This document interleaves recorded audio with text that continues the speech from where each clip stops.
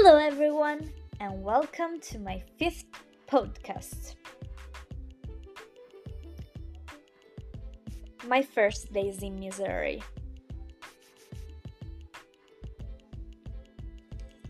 My first days in America were like the honeymoon phase. Everything seemed way cooler than in Italy, and I was definitely having the time of my life. I even forgot to call my parents in Italy.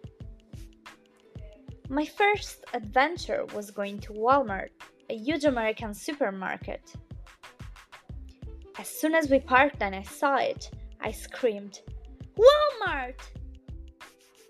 It was very exciting for me, since in Italy our grocery stores are smaller. Of course, I recorded thousands of videos making people stare at me like I was the crazy girl getting excited over nothing. After this fun experience, we headed home and played Double, a really cool game which helped me improve my English. Later on, we decided to go to Sword Trampoline Park, where I figured I'm really bad at flips. At home, the 17-year-old Cami decided she wanted to be a YouTuber, and she made some videos with her host sisters while trying American candies for the first time. It was really fun, but those videos have not been published yet.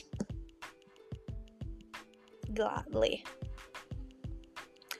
We spent the following days doing a bunch of activities, which made me love America even more. But one night, when my host mom got a text from her best friend's daughter, Em, I didn't know something was going to change. She asked her if I could hang out with her and the other cheerleaders to have some frozen yogurt, and I was so happy. I didn't even have to make an effort to find new friends. While we were in the car, I didn't say a word because I was too shy. But later that night, I decided that I had to be friendly because they were really nice to me and I couldn't make a bad impression.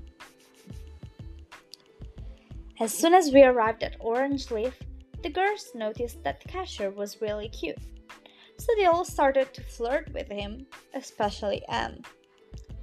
And at that point, I thought, wow, it's just like a movie. From that night, Em and I became inseparable for a few months, until something fell apart. But that's another story.